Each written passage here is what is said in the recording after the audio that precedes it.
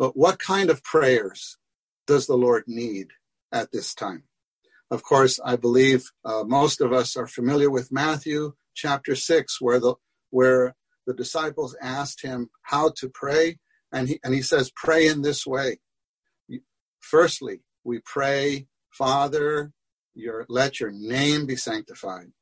Your kingdom come. Your will be done.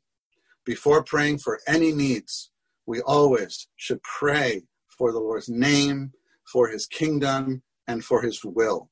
And in these times, dear saints, this is the kind of prayer that is needed. Surely we need to pray for the ones who are suffering, the ones who are around us. Surely they need our covering and our prayer.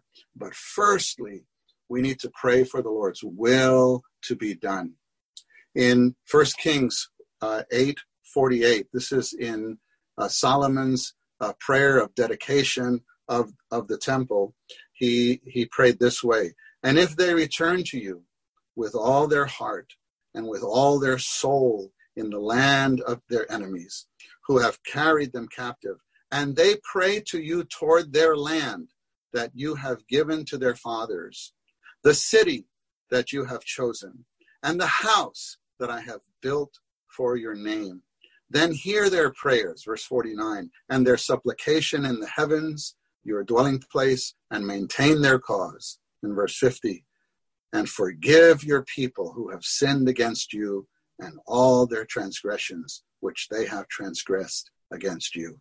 In verse 48, we see a kind of principle that the Lord's people should pray toward the land, toward the city, and toward the temple or the house. This means, saints, that our prayer should be directed at Christ. Our prayer should be directed at his kingdom. Our prayer should be directed at his church. During this time, we need the prayers that are focused on God and his economy. We need to ask the Lord, Lord, what are you doing in this situation? You're under your sovereignty. You have allowed this matter. But Lord, we do pray, speak to us, and come in and do something. Surely the Lord wants to do something to awaken the people in the earth, to cause them to turn and repent. And we should pray for this, that so many would repent, so many would be saved. But even among us, among his people, the Lord wants to do something.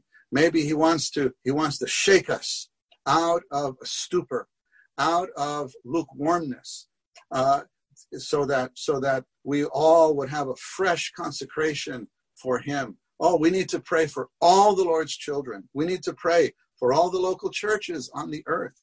We need to pray that the Lord would bring in his kingdom, that he would grow in us, grow in all his saints, that we could be produced not only as the body, but as the bride for him to come back. The Lord wants to come back, and there is such a sense these days, brothers and sisters, don't you have such a sense that the Lord wants to wrap everything up?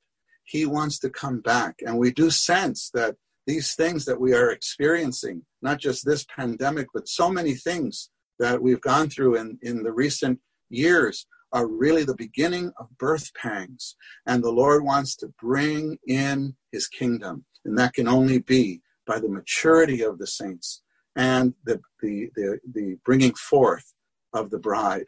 We should pray for this. We should pray that the Lord would have his way within each of us and within all of his people, that the Lord could build the churches and that the bride would be produced. These are the kind of prayers that are necessary in these days, saints.